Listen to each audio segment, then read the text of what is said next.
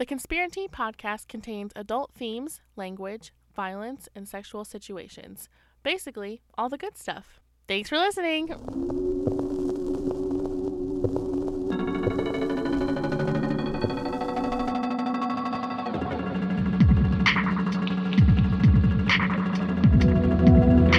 It's 10 p.m. Do you know where your children are?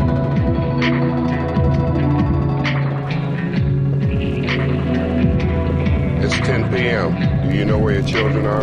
Lights out. Good.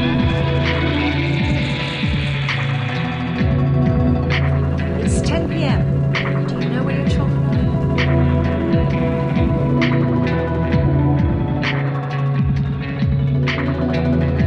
I'm Paul Stanley of KISS. It's 10 p.m. Do you know where your children are? It's 10 p.m. Do you know where your children are?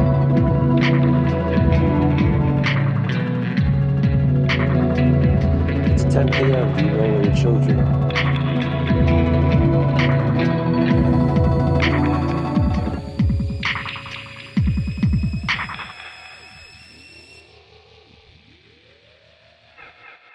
Hello, guys. Welcome back to the Conspiracy Podcast, where we talk about some spooky things. I'm sorry? Yeah. Are you feeling okay? Yes. I just want. Well, there's been a glitch in the Matrix. There's a glitch in Renee. Some crimey, wimey, mimey What the fuck is happening? I think I gotta go. True crime, Renee's basement. Anyway, speaking of Renee's basement, that's me. I'm Renee. Hi, I'm Liz, and I just want everyone to know that apparently Renee has been pulling weird, mysterious murder supplies from her garage. So if this is the last time you hear from me, I am here. They don't know where he is. It's like in Disturbia with Shia LaBeouf, and you're the neighbor who's pulling shit out of your garage. And I'm Rihanna. you know, And me and Katie are Shia LaBeouf and the really hot blonde girl. Yep, that's us. Yep, because Rihanna just pops up when he's looking out his window with the binoculars. She's like, Disturbia. And that The best part of that whole entire film, that cinematic masterpiece that is Disturbia, I watched it so many times. When So I did came- I. is when they're like when Shia LaBeouf is trying to disrupt the party that she's having, and so he plugs in those really loud speakers, and it's like la la la la la la la la la la la la la la la Mhm. doo doo doo doo. That part wasn't me. That was our third host. That was me. As always, Blady. Yes, Who? I'm glad you Fady. remember that. I do. Glady. Let's keep it going. Beatty. I already said Blady. God. Zadie. When you move to the Pacific Northwest, you can change your name to Zadie. We're not moving there anymore. Wait, what? Okay, when you don't move to the Pacific Northwest and you stay here with me forever, you can still change your name to Zadie. We're going to move to Vermont. And live in Bernie Sanders' front yard. We all put tiny houses in Papa Bernie's lawn. He'd be Bernie, like, I hey guys! Bernie, I thought you were a communist. Just kidding. He's not. I'm a smart person. I know he's not a communist. I'm a smart person. I understand the difference between communism and democratic socialism, probably because I myself am a socialist. Please don't come and get me, Trump. Anyways. He doesn't I'd know like where to the see fuck you he's try. going, so it doesn't even matter. I've been watching Love is Blind. Why? Kat and I almost watched that. Why? Today. Oh my, because it's incredible. Ew, no. It's incredible. It looks so... It's Stop! It's incredible? She's like, it's a masterpiece. It needs to win all the awards next award season. no, not like that. It's just really fun when you Yeah. feel like your life is falling apart to watch everyone else act like idiots on television. It's a de-stressor. Like, Kat and I just finished watching Orange is the New Black, finally. I Oh hate my I hated the God. last like 3 seasons of that show. Oh my I mean, pretty much when, spoiler alert, this is like 4 years When old. Pusey died? Yeah, I was going to say, after Pusey died, I was pretty much They like, brought her back in the last season. I cried. I did. Can I tell you, I too. cried from the moment she was on the screen until the scene was over. I was just like a big dumb baby. And then, God, I'm sorry, I forgot her name, but her real name, but Tasty, when she sings that song. I Oh my cried. God. Kat and I, the whole, like, the final, like, 4 or 5 episodes, Kat and I were like, listen, we need some happy endings here. It's been, like, 7 years. If Tasty kills herself, spoiler alert, she doesn't. Like, we're done. Oh, yeah, I don't care what else happens after it. We're done. The last season was like, they were like, you expected everybody to like have these big, like, yeah, they Like, did so great. revelations. And then Yes. everything just was so shitty. Yeah. I'm literally the most obsessed with Nichols is Natasha Lyonne, right? Yes.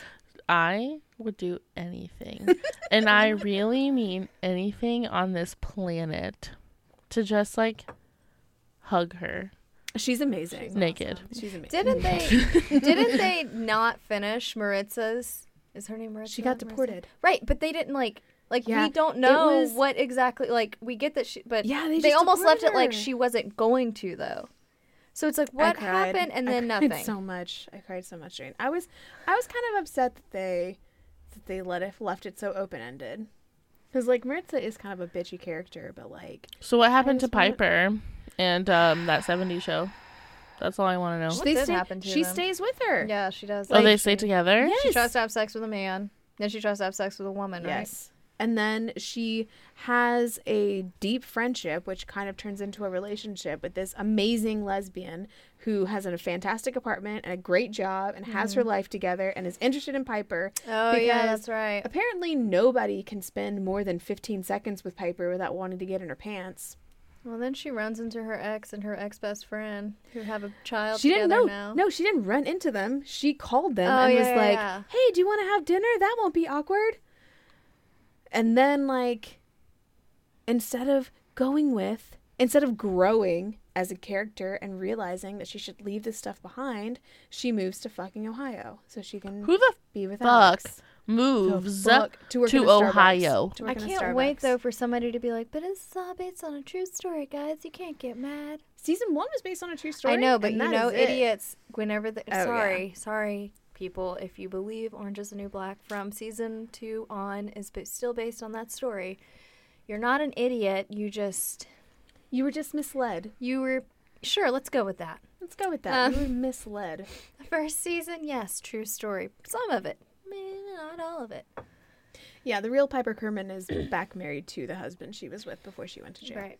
So, anyways, oh yeah, my whole point of bringing that up. I was like, whole wait, point who of are bringing we? that up is Fig when Figarello? yes, I think her name actually is Figarello, What's because who is her she? and Caputo are together, Oh, yeah. and she like. Every night when he comes home, she's watching trashy reality TV, and he's like, "Why do you watch this stuff?" And she's like, Is that what he said? Just like that? Why do you watch this stuff? That's my. It's close. They call me Soda Can. See, I'm basically him. True. He's like, "Why do you watch this?" And she's like, "I had a bad day at work. I need their perfect sweaty bodies to soothe me and make this bad day go away." So I get it. So let's talk about some tea. So since we are talking about something that mostly happened during the summertime, we decided to drink some tea called Capri. It's very summery. And not Capri Sun, like Liz does with her tequila. Dale, yeah. More like Capri Pants. Or Capri, know. Italy. No.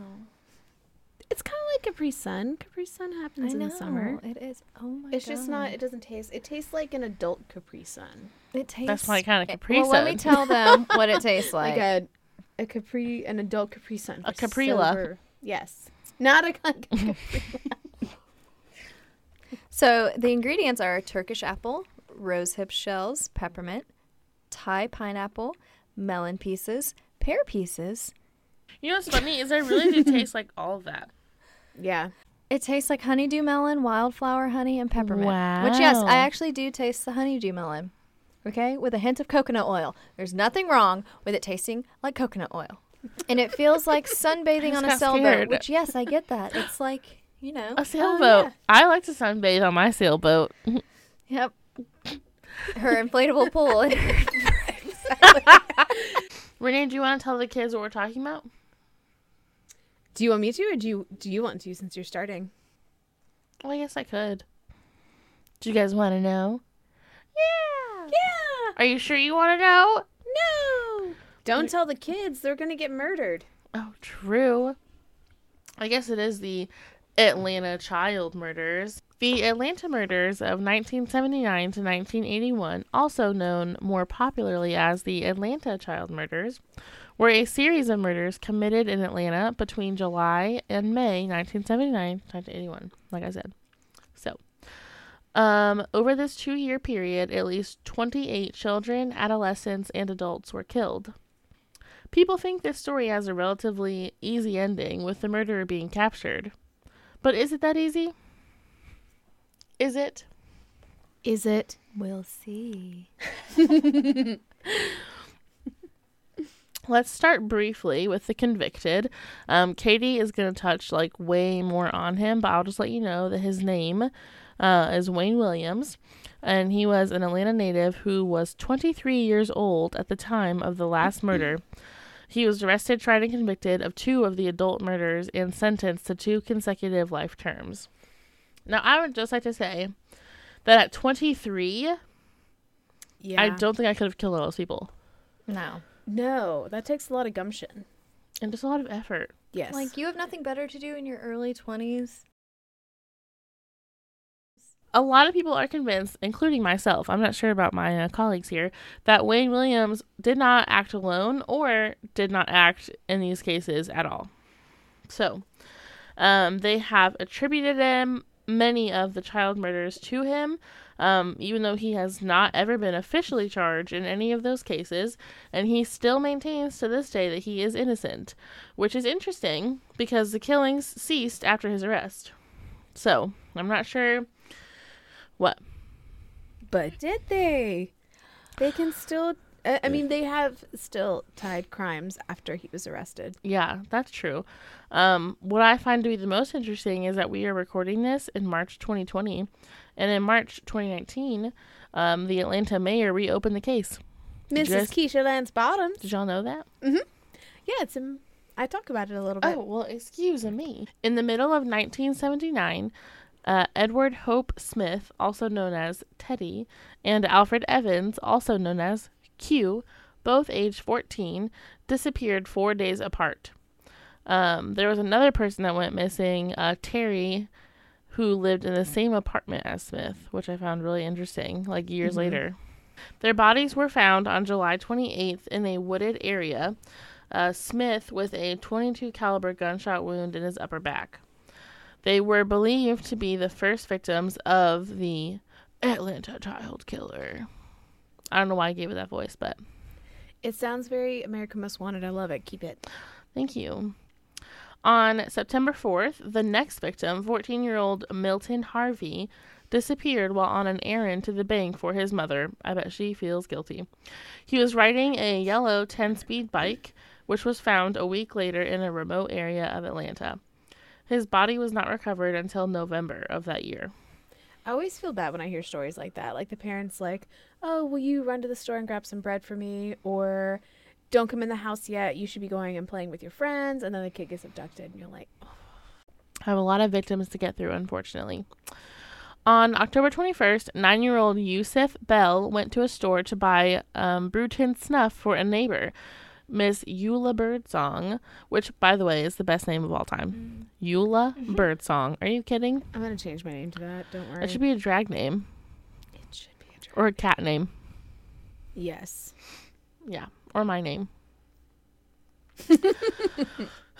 A witness said that she saw Yusuf near the intersection of McDaniel and Fulton getting into a blue car before he disappeared. His body was found on November 8th in the abandoned E.P. Johnson Elementary School by a janitor who was looking for a place to pee. Did they really have to give that part out? I know. Bell's Yeah, it's body a lot. was found clothed in the brown cutoff shorts he was last seen wearing, though they had a piece of masking tape stuck to them. He had been hit over the head twice, and the cause of death was strangulation. Police did not immediately link his disappearance to the previous killings. So now we're going to go into 1980. So those were the killings that we know about in 79. So as for 1980, on March 4th, 1980, the first female victim, 12-year-old Angel Lanier, disappeared. She left her house around 4 p.m. wearing a denim outfit and was last seen at a friend's house watching the TV program Sanford and Son, which is a great show. Oh God, I love me some Red Fox. Lanier's body was found 6 days later in a wooded vacant lot along Campbellton Road, wearing the same clothes in which she had left home. A pair of white panties that did not belong to Lanier were stuffed in her mouth, and her hands were bound with an electrical cord. The cause of death was strangulation. Ooh. So it's like different methods because like one kid was found Same result, shot. different methods. Yeah. Yes.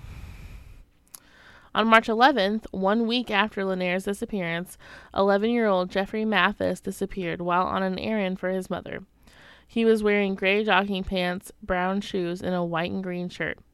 Months later, a girl said she saw him get into a blue car with a light-skinned man and a dark-skinned man. That's important. The body of Jeffrey Mathis was found in a briar-covered patch of woodland 11 months after he disappeared, by which time it was not possible to identify the cause of death. Oh, it's so creepy. I know. On May 18th, 14-year-old Eric Middlebrooks disappeared. He was last seen answering the telephone at home and then leaving in a hurry on his bicycle, taking with him a hammer to repair the bicycle. His body was found the following day next to the bike in the rear garage of an Atlanta bar. The bar was located next door to what was then the Georgia Department of Offender Rehabilitation. His pockets were turned inside out, his chest and arms had slight stab wounds, and the cause of death was determined to be blunt force trauma to the head. A few weeks before he disappeared, Middlebrooks had testified against 3 juveniles in a robbery case. So, as far as that one goes, there's a lot of speculation. Like, his death, in my opinion, is the farthest out from everyone's. Like, he was just, like, in the back of some building with, like, some stab wounds and, like, got hit in the head. And he had just, like, ratted out some people. So... Yeah, so his like may or may not be connected to the wholesale thing, but it definitely fits the MO of what was happening. For sure. Yeah, and it seems very timely. So it could be that he ratted out people and he was punished for it, or that could be just like a convenient way to explain away his death. We still don't know because nobody has ever been charged. Which is so wild. I can't even talk about it. On June 9th, 12-year-old Christopher Richardson went missing on his way to a local pool. He was last seen walking towards the DeKalb County Midway Recreation Center in Midway Park. He was wearing blue shorts, a light blue shirt, and blue tennis shoes. His body was not found until the following January, which is crazy. And he was clothed in unfamiliar swim trunks, along with the body of later victims Earl Terrell. Clothed in unfamiliar swim trunks, along with the body of a later victim, Earl Terrell. The cause of Richardson's death was not able to be determined. Ooh. Yeah. See, that's weird. Was it not determined, or did they just like not? Well, his body wasn't found for almost half a year, like a whole like 8 months. That's true. That's a lot of decay. It's outside. And it was in the summer, and so it was gross. in the 70s. That's true. They didn't have the skills we have now. It's like eerie hearing like all the kids and what they were wearing and like where they were going and what they were set out to do. Like at first I was just gonna like list the names and ages, and then I was like, no, I feel like it's like eerier when you like give everyone their own little justice. On June 22nd, 7-year-old LaTanya Wilson disappeared from her parents' apartment. According to a witness, she appeared to have been abducted by 2 men, one of whom was seen climbing into the apartment window and then holding Wilson in his arms as he spoke to the other man in the parking lot. On October 18th, Wilson's body was found in a fenced-in area at the end of Urbana Street in Atlanta. By then, the body had skeletonized, and no cause of death could be established. That's insane that it took so long for them to find this body. A few of them. Mm-hmm. The very next day, June 23rd, 10-year-old Aaron Weich disappeared after having been seen near a local grocery store getting into a blue Chevrolet with either one or two black men. A female witness says she saw him being led from Tanner's Corner Grocery by a 6-foot-tall, 180-pound black male, approximately 30 years old, with a mustache and a goatee. The witness's description of the car matched the description of a similar car implicated in an earlier disappearance. At 6 p.m., she was seen in a shopping center. The following day, her body was found under a bridge. The official cause of death was asphyxiation from a broken neck. Oh, wait. Wait. Who was found under a bridge? Aaron Weich. Oh, okay. I thought you said she, and I was like, oh, God, the female witness? No, Weich's body. Oh, okay. Cut that out, future Renee. Yeah. Don't cut it out. Yeah. I'll kill you, Katie. Oh. Cut it out. Yeah. So to finish off 1980, in July, 2 more children, Anthony Carter and Earl Terrell, were murdered. Between August and November 1980, 5 more killings took place. All the victims were African-American children between the ages of 7 and 14, and most were killed via asphyxiation. So, and then last but not least, 1981. The murders continued, and the first known victim in this new year was Luby Geter, who disappeared on January 3rd, and the body was found on February 5th. Geter's friend Terry Pugh also went missing in January. An anonymous caller told the police where to find the body.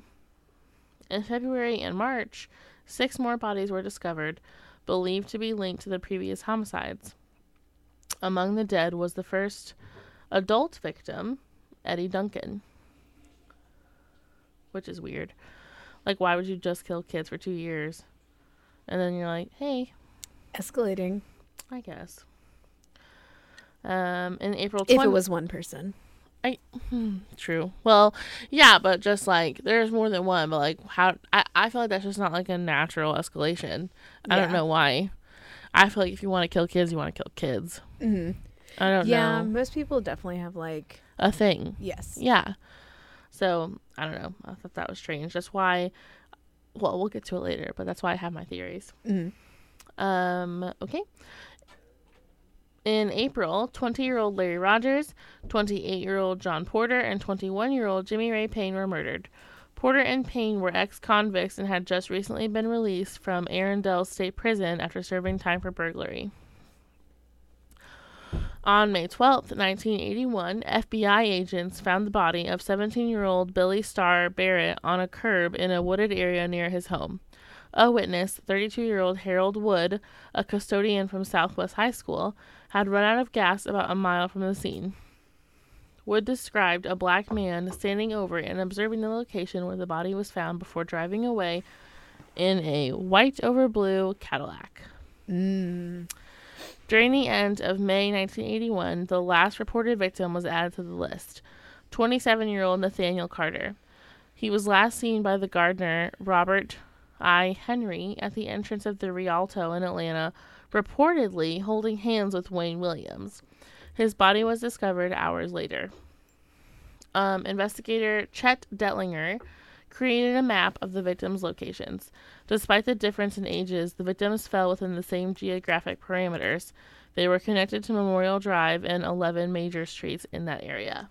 So as you can imagine, I feel like if this started happening today, where like kid after kid goes missing all within like a mile of each other. Yeah, it's like, pretty scary. People would go nuts. Exactly. Like, especially with social media. When I was researching, I was thinking, like, what would happen if this happened, like, today? Mm-hmm. I don't know. I just can't imagine like how crazy the people would act if like all these kids were like going missing. Well, we had something similar to that a few years ago when all the girls were going missing around New York City. Oh, that's And it true. was like a media frenzy. So That's true. That's just true. imagine the 1970s version of that. Well, that, yeah, for real. So during the murders, more than 100 FBI agents, not even like including the police officers, just 100 FBI agents were working on the investigation. The city of Atlanta imposed curfews, and parents in the city removed their children from school, forbade them from playing outside, would not let them go in the store by themselves, be in the car by themselves. Basically, like, nobody was leaving their kids' side at all, which I don't blame them. Yeah. It like ruined these kids' summers. You know, like If I was a kid, like, imagine if like your friend got kidnapped and was like killed. it's terrifying. You'd never be the same. Yeah. Like, that's wild. So the media coverage of the killings intensified. And as that happened, the FBI predicted that the killer might dump the next victim into a body of water to conceal any evidence. Police staked out nearly a dozen area bridges, including crossings of the Chattahoochee River, which I work like right by the main entrance to the Chattahoochee, where like in Roswell, Oh, yeah. where they have like that park or whatever. I've and probably then gone kayaking there. yeah, and then on my way home, I like literally drive along the Chattahoochee on like Willeo and the Azalea, so I see like all the entrances, and I'm just like, oh, that's so weird. I was thinking about today. During a stakeout on May 22nd, 1981, detectives got their first major break when an officer heard a splish. I don't know why I wrote splish. Like a splish splash. I love it. I Splish love it. splash. He was not taking a bath. He was dead. Okay. I'll start that over. During a stakeout on May 22nd, 1981, detectives got their first major break when an officer heard a splash beneath a bridge. Another officer saw a white 1970 Chevrolet station wagon turn around and drive back across the bridge. Dun, dun, dun. Two police cars later stopped the suspect's station wagon about a half a mile from the bridge. Who was the driver, you might ask? Who was the driver? Oh my God, I'm so glad you asked, Renee. You're welcome. It was 23-year-old Wayne Williams, a supposed music promoter and freelance photographer. Freelance photographer just means that you find like new ways to trick women to pose nude at your home. That's true. Police did not find any record of her or the appointment.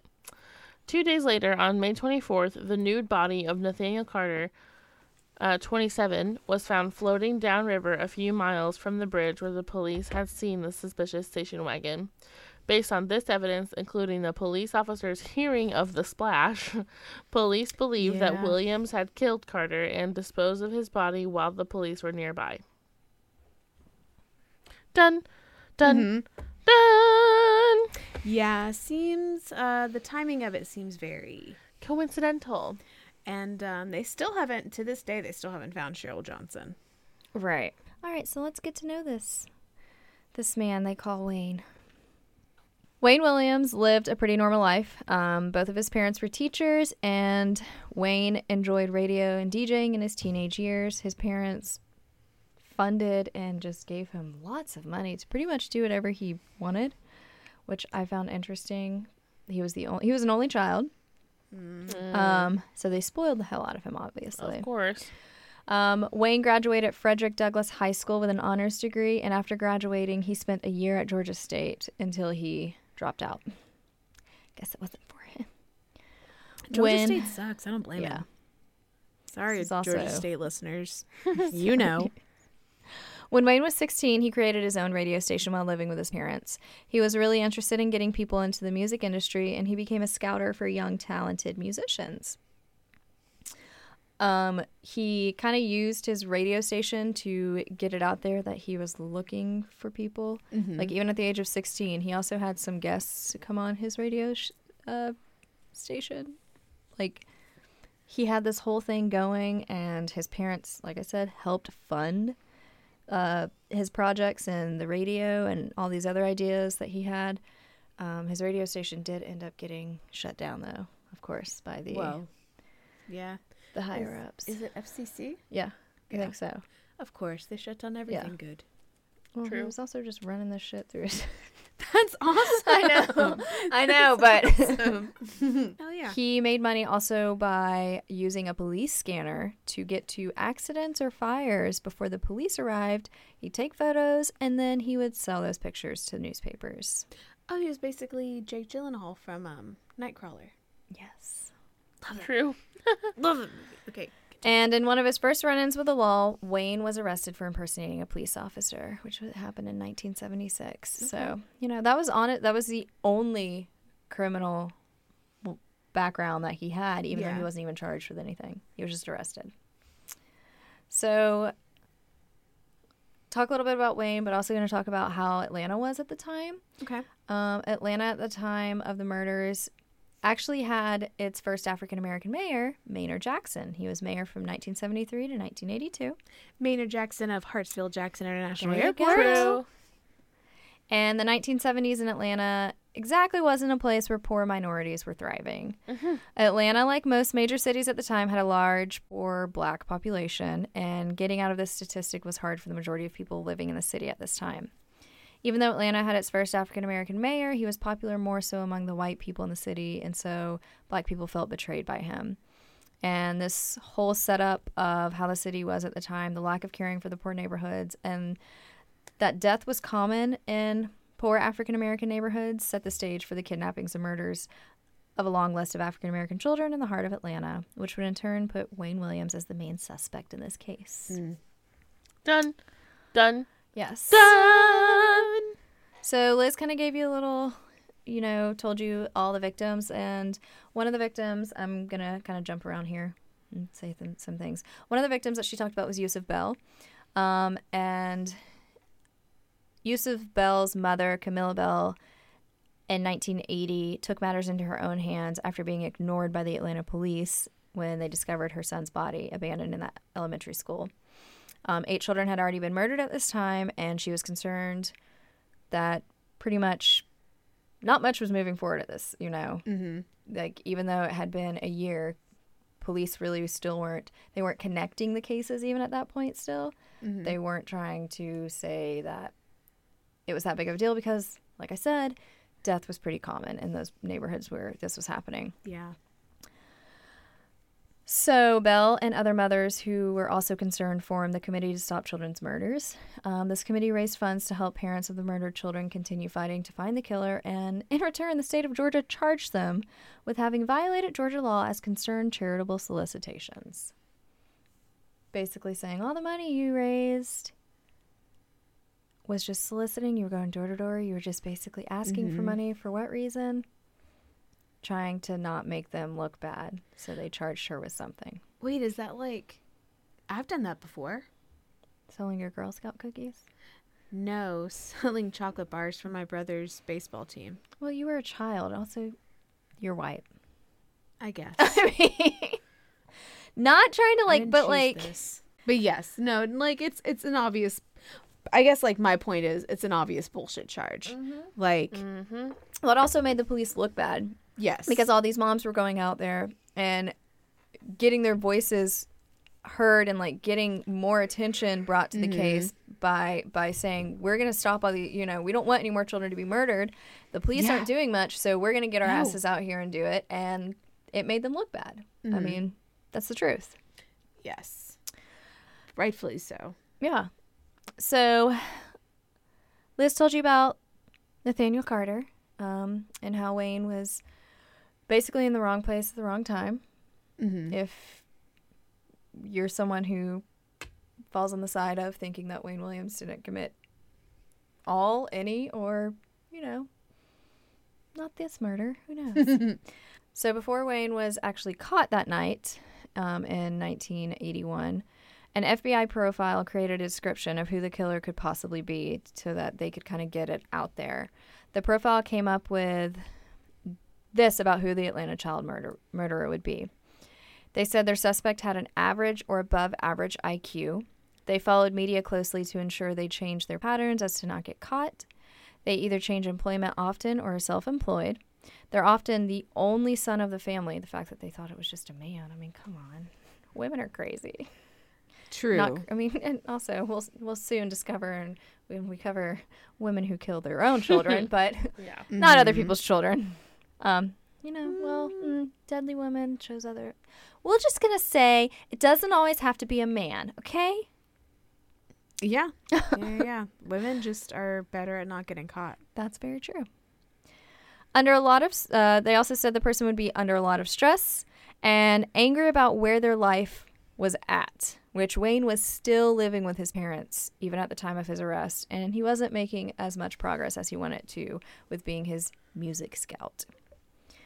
They're familiar with crime scenes, which Wayne did certain projects and took photos in certain areas with musicians and other people near Red Wine Road, which that's where the bodies of Christopher Richardson, Earl Terrell, and Milton Harvey were discovered. They were either near or on Red Wine Road. Okay. The suspect is between the ages of 25 and 29, but Wayne was 23 at the time of his arrest for the murders of Nathaniel Carter and Jimmy Ray Payne. So not every child that was kidnapped was murdered. So there are victims out there. There are people who are now grown adults out there who managed to escape. And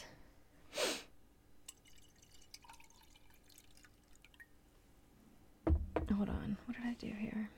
Okay, sorry, I confused myself. Oh, that's a fun slurp. That was. So one story that I'm going to tell you. I'm sorry. You getting comfortable? My shoulder just took my mic out. All right, I'm ready. One story I'm going to tell you about is from Duran Davis. He recounted his whole thing after 40 years. He kind of kept it to himself when it happened. But he said in 1979, when he was 14 years old, Davis was walking near Campbellton Road, heading to catch a bus so he could get to work at Greenbrier skating rink. As Davis was walking, a car pulled up next to him, and the driver was a man with an afro and big glasses. The driver asked Davis for directions and then proceeded to ask if he wanted a ride to work. Davis accepted. Davis then says the small talk between him and the man driving began making him uncomfortable. The man went from asking Davis about his girlfriends to saying how Davis must have a big dick, which the man proceeded to reach over and try to grab Davis's penis. Oh. At this point, Davis elbowed the man in the face and jumped out of the car. He never talked about the incident to anybody. Young men and boys had already been disappearing in the city for over a year now, and he didn't want to worry his mother and father and other people, his friends and family members. When Davis saw they made an arrest in the murder cases, he realized he recognized the man being charged with the murders, and that man was Wayne Williams, the man who gave Davis a ride that day in 1979.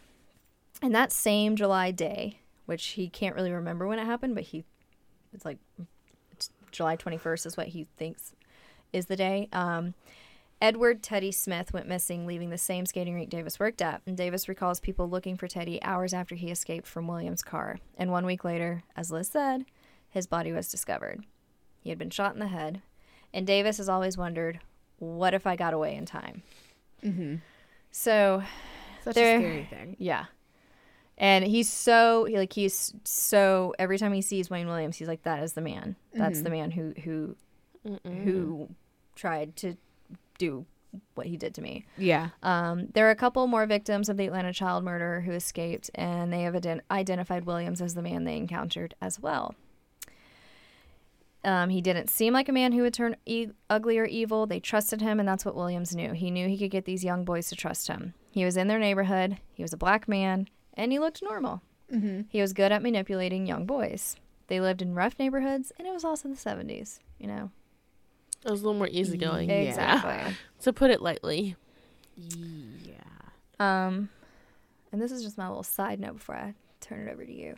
Yeah. What doesn't match to me, and kind of what keeps people wondering if they have the right guy, are the two murders that Wayne Williams has officially been charged with, which were Nathaniel Carter and Jimmy Ray Payne.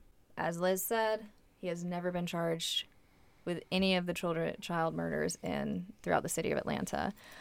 And the age difference between the fact that the other victims ranged in ages between 7 years old and 14, and then Carter and Payne were 27 and 21, just doesn't match up as to why, if they're trying to pinpoint this on one person and it being Wayne Williams, unless he wanted to get caught and he was just like, because you know how some serial killers out there, I mean, that's kind of what like That's Ted true. Bundy did. I mean, like showboating. they don't like, they do it for so long they can't stop, so they're like, I'm either gonna get caught or I'm just gonna keep doing this. Yeah.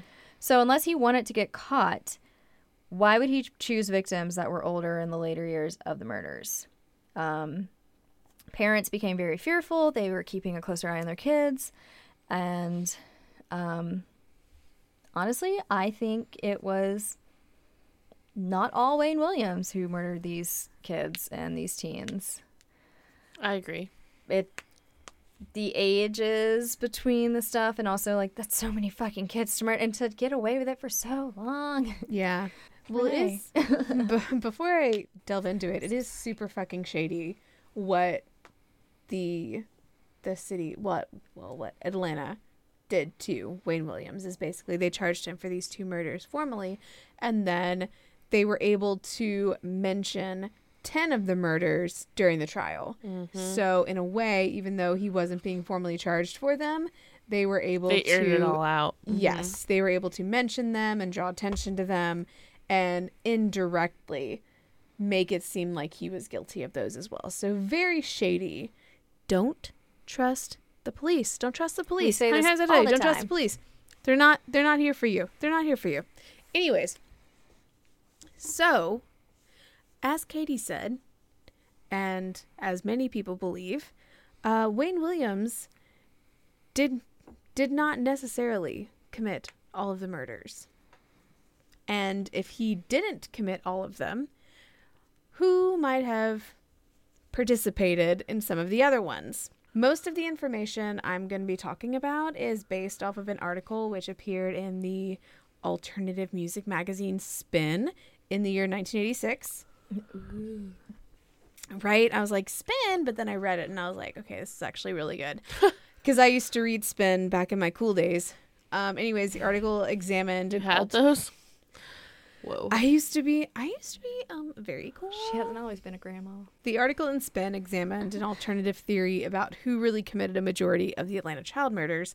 And I also used coverage based... I also used coverage by 11 Alive during 2019 after Keisha Lance Bottoms reopened the case. So, like Liz said... That was me. So long ago. God, I can't remember. So much has happened since then. I know, so many topics. Anyways, according to papers which were available in 1986 and were also uncovered by 11 Alive, so while the task force investigated the Atlanta child murders, and this was the one Katie talked about, that was the APD plus these FBI agents, there was another high-level and secret investigation which discovered and covered up the fact that a Ku Klux Klan family may have been responsible for the murder of at least one of the victims and was possibly linked to the murders of 14 others. Wow. In an attempt to ignite a race war between blacks and whites. So while during the main investigation, the police and FBI agents were scouring ghettos, homosexual haunts like my house, and psychiatric wards like my house, according to the testimony of informants who were in the know at the time and involved in Klan activity, members of a certain family in the backwoods just outside of Atlanta were carrying out a plan to execute one black boy each month while arming themselves with high-powered rifles, fragmentation grenades, and various disguises for the urban war that they were creating. Investigators began to process more information on various claverns, which I've just found out is apparently the name for, like, a Klans group. I guess it's like a portmanteau of Klan and tavern. Isn't that fun? I mean, it would be fun if it wasn't the Ku Klux Klan. Yeah.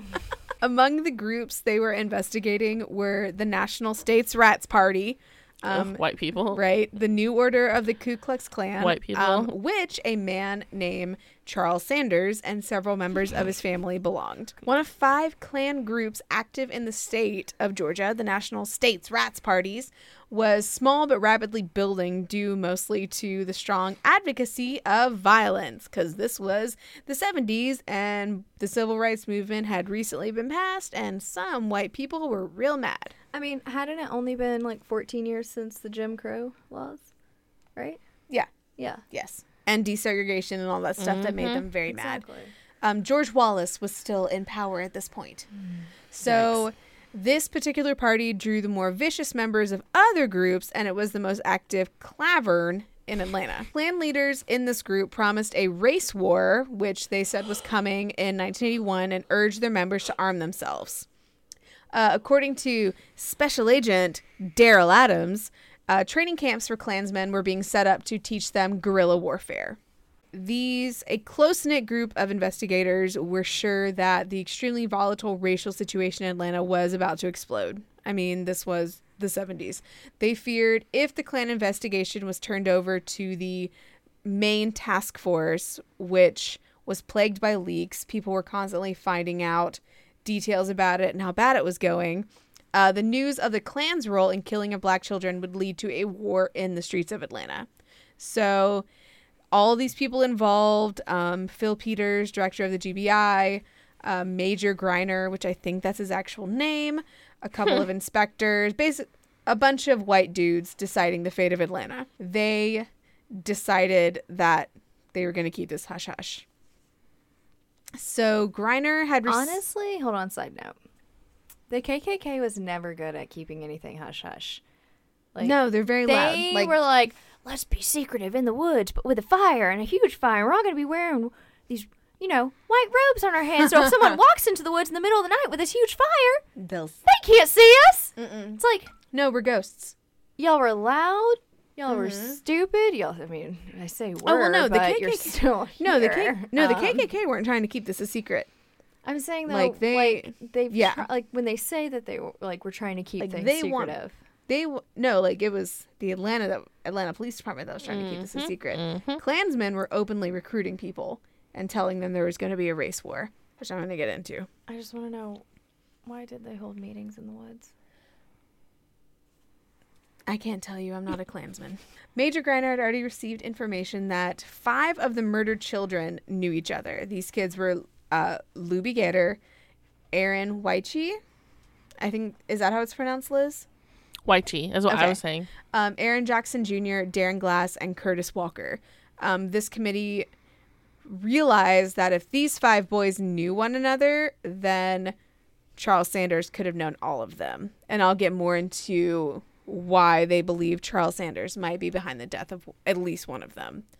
So this mentality led to a situation where 2 investigations into the murders were actually being conducted simultaneously.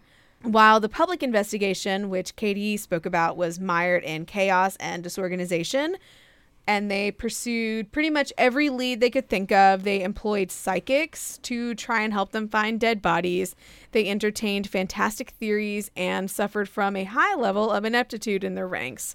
This secret investigation, run by a committee of sober professionals trying to avert what they believed was going to be a race war, focused very sharply and efficiently on its subject, which was the Ku Klux Klan, and in particular, the very violent Sanders family. Blech. Yeah. So the Sanders family was the focus of the investigation. There were 7 members of the family, all who had extensive criminal records, including Charles' wife, Sandra, who had been convicted on narcotics charges. Collectively, they had a criminal history that stretched back 35 years and included convictions for child molestation, murder, burglary, assault and battery, narcotics, and drunk driving. According to the committee who was investigating them, they're basically the epitome of the violent, bigoted Southern Klan family. The patriarch is Carlton Sanders, and since 1951, when he was arrested on suspicion of molestation, he acquired a string of more than 35 arrests for everything from simple assault to wife beating.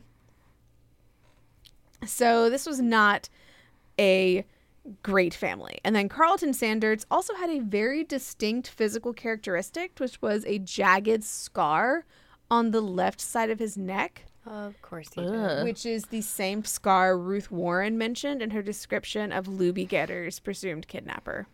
Basically, the committee was weighing all of the factors and consequences for this, and they avoided headlines and relied on more discreet tactics of trying to figure out what was going on. They kind of gathered evidence step by step and also had a few informants who were wearing wiretaps. So at one point, the committee's wiretap recorded a late night phone conversation with Charles Sanders negotiating the sale of M16 rifles at a cost of $25 each and fragmentation grenades at $50 a case. He said, if you threw that motherfucker into a crowd, it would have to be someone you really wanted to get. Yeah, said the other voice. I suppose the Klan does shit like that. And Charles just answered, you who? You. Wow. Yeah. And then the next month, they also intercepted a conversation between two other members of the family, Terry and Don Sanders. Basically, that ends with Terry saying, it ends with Don saying, I'll just give a buzz back and I might get out and ride around a little bit and I might come by there. Terry saying, go find you another little kid. And Don replying, yeah, scope out some places. We'll see you later. Wow. Yeah. So when 2 Caucasian hairs were removed from the underclothes of the 15th victim, Charles Stevens, who was found murdered in a trailer park in East Point, a trailer park which was frequently visited by the Sanders brothers, the secret investigation shifted towards gathering fiber and hair evidence from the vehicles. And from Charles Sanders' husky dog. To get hair samples from the dog, investigators claimed they were from a health agency and said they had come to take the dog away for shots. Lab tests were done on the dog hairs and carpet fibers, but results were apparently inconclusive. Interesting. But I'll tell you also why that happened. As the evidence against the Sanders family grew and the climate in Atlanta turned nastier, the task force investigation continued, unaware of the progress being made by this secret committee. Even as it narrowed in on the Sanders family, their uneasiness over the meaning of their discoveries turned into fear that people discovering the Klan was behind the murders would trigger, not avert, racial unrest in the city. So, according to multiple informants, 30-year-old Charles Sanders was extremely upset when 14-year-old Luby Geter, when 14-year-old Luby Geter backed a go-kart into his car. Sanders swore, I'm not making this up. Oh, no. Sanders swore, I'm going to kill that black bastard. I'm going to strangle him with my dick. Oh, my God. Several weeks later, Geter was found dead, strangled to death in a wooded area in the city. And you can't tell if it was with a dick or not, but I'm sure it's safe to assume. Yeah. So a month after his body was found, a police informant identified by codename B.J. Jones. Oh, God. Yeah. Phoned his contact in the Atlanta Bureau of Police Services Intelligence Division and said he had information about the child murders, particularly the killing of Luby Geter. So the call stunned his contact because Jones, who had a strong record of providing reliable information, had been one of their best informants for 18 years. He said in 78 or 79, he had met Charles Sanders, and Charles had immediately tried to recruit Jones into the Klan because of his expertise in explosives. And then Jones kind of dismissed the way Sanders was acting as Klan bravado and bottled up bitterness until the summer of 1980, when he and Sanders visited the home of a man named Odell Simpson, one of Sanders' friends. As Sanders parked his car across the street from Simpson's home, Luby Geter and another boy, Earl Lee Tyrell, were playing with Simpson's son. And that is when he accidentally ran into his car with the go-kart. Wow. And that's when he did I'm going to choke that boy with my dick. Yep. On Geter's body were dog hairs thought to belong to a Siberian husky. Wow. At the trial, the prosecution did not reveal Charles Sanders, owned a Siberian Husky. So the same man, BJ Jones, reached out to 11 Alive during their coverage, except they referred to him as Larry. Safe. Yeah. And he basically contacted them when they reopened the case because he was like, I have this information. I'm upset this case got closed. I want to tell people before I die. In the late 70s, he lived a double life as a Klan member during the top secret KKK investigation. Wow. But said he didn't believe in their ideology. He was just an informant. He said, as a white man in the 60s and 70s, he was disturbed by the racism and worked as a confidential informant throughout the years on different cases. Oh, it's like the Black Klansman. Yes. Of all the investigations he was part of, Larry said this one stuck with him. In his words, the clans wasn't after girls. They were after males because males could cause a lot of problem when they got big, when they growed up. He testified that Klansmen tried to recruit him to help on the child murders and was advised the KKK was creating an uprising among the blacks, that they were killing the children, that they are going to do one each month until things blow up. Oh my God. 2 months after the investigation started, the Klansmen were brought in for questioning and asked to take a polygraph, which they passed. Fibers and other physical evidence tested by police could also not be linked back to the KKK. According to official documents, that's when the case was closed. And based on 11 Alive archived reports, the audio recordings of the wiretaps were destroyed after Williams was convicted. What the fuck? Larry said he never witnessed any violent acts, but overheard plans to kill a black child, at least one. And as for reopening the case, last year he said he thinks nothing new will surface, and he's disappointed there was never a conviction in any of the children's cases, and said politicians should have done more to identify other potential killers. Wow. And one observation, which I believe you kind of mentioned, that arises when people speculate if there were white people committing the murders, is how they could go unnoticed in black neighborhoods. Right. Larry said Klan members would blend in as postal workers, carpenters, milkmen, and other professions.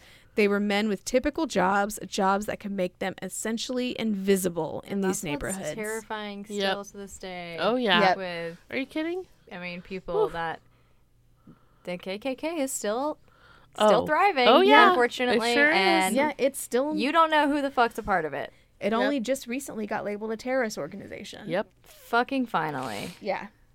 I mean, recently is in, 2016. Fucking finally. Which means, it probably isn't anymore because of who's in office. Fuck you guys.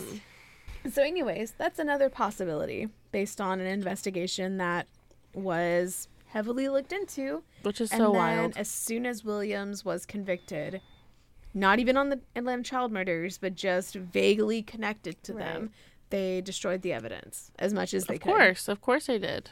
Did he kill all those children? No, I don't probably believe not. so. I don't think so. I don't believe I think so. he may have killed the adults, and it was just a perfect little scapegoat. He may have, and I don't believe he is wholly innocent, and I do not believe he is wholly guilty. Right. Agreed. that's how I It's feel. just such a long, crazy, dramatic case. There's so many twists and turns. Mm-hmm. And if you guys want to learn more about it, there's so many different podcasts, books, articles, TV shows. Mindhunter season 2. Oh my gosh, that's the first thing I wanted to bring up. I'm obsessed with Mindhunter. And I feel like they did a really good job. I still haven't watched it, but I need to. Oh, it's good. They did a really good job of it. Good. So, As always, thanks for listening. As always, follow us on the socials. all of them. All of them, or we'll kill you. As always, leave us a 5-star review. Because why not? What else are you doing with your life? Totally. Nothing. Listening to this podcast, obviously. Yeah, exactly. Go on that little purple app right now, the podcast app, and you just click that little 5-star button while you're listening, and then you just keep it moving. Exactly. That's all you need. 5-star review, and let us know your favorite pasta recipe. Yeah, It's still chilly in Atlanta. We need some comfort food. that's true. Oh, I thought that was I thought you were doing some funny guess what we're gonna be doing soon? Pasta recipe. Oh, yeah. Wow, It's interesting coming. segue, Katie. Pasta recipe. If you've got a creepy pasta recipe, email that to us. Don't leave it in a review. If you have a creepypasta recipe you want to give us, email it. conspiracypod@gmail.com. Yes. Hint, hint. Wink, wink. Wink, wink. Tug, tug. Oh, no. On that note. Oof. Stay spooky, guys. Thank Always. Thanks for listening. We'll Bye. Bye. I was late on that one. Anybody, I would like to live. Ashes to ashes, I just want to do God's will. dust to dust. But I want you to know tonight that we as a people will get to the promised land.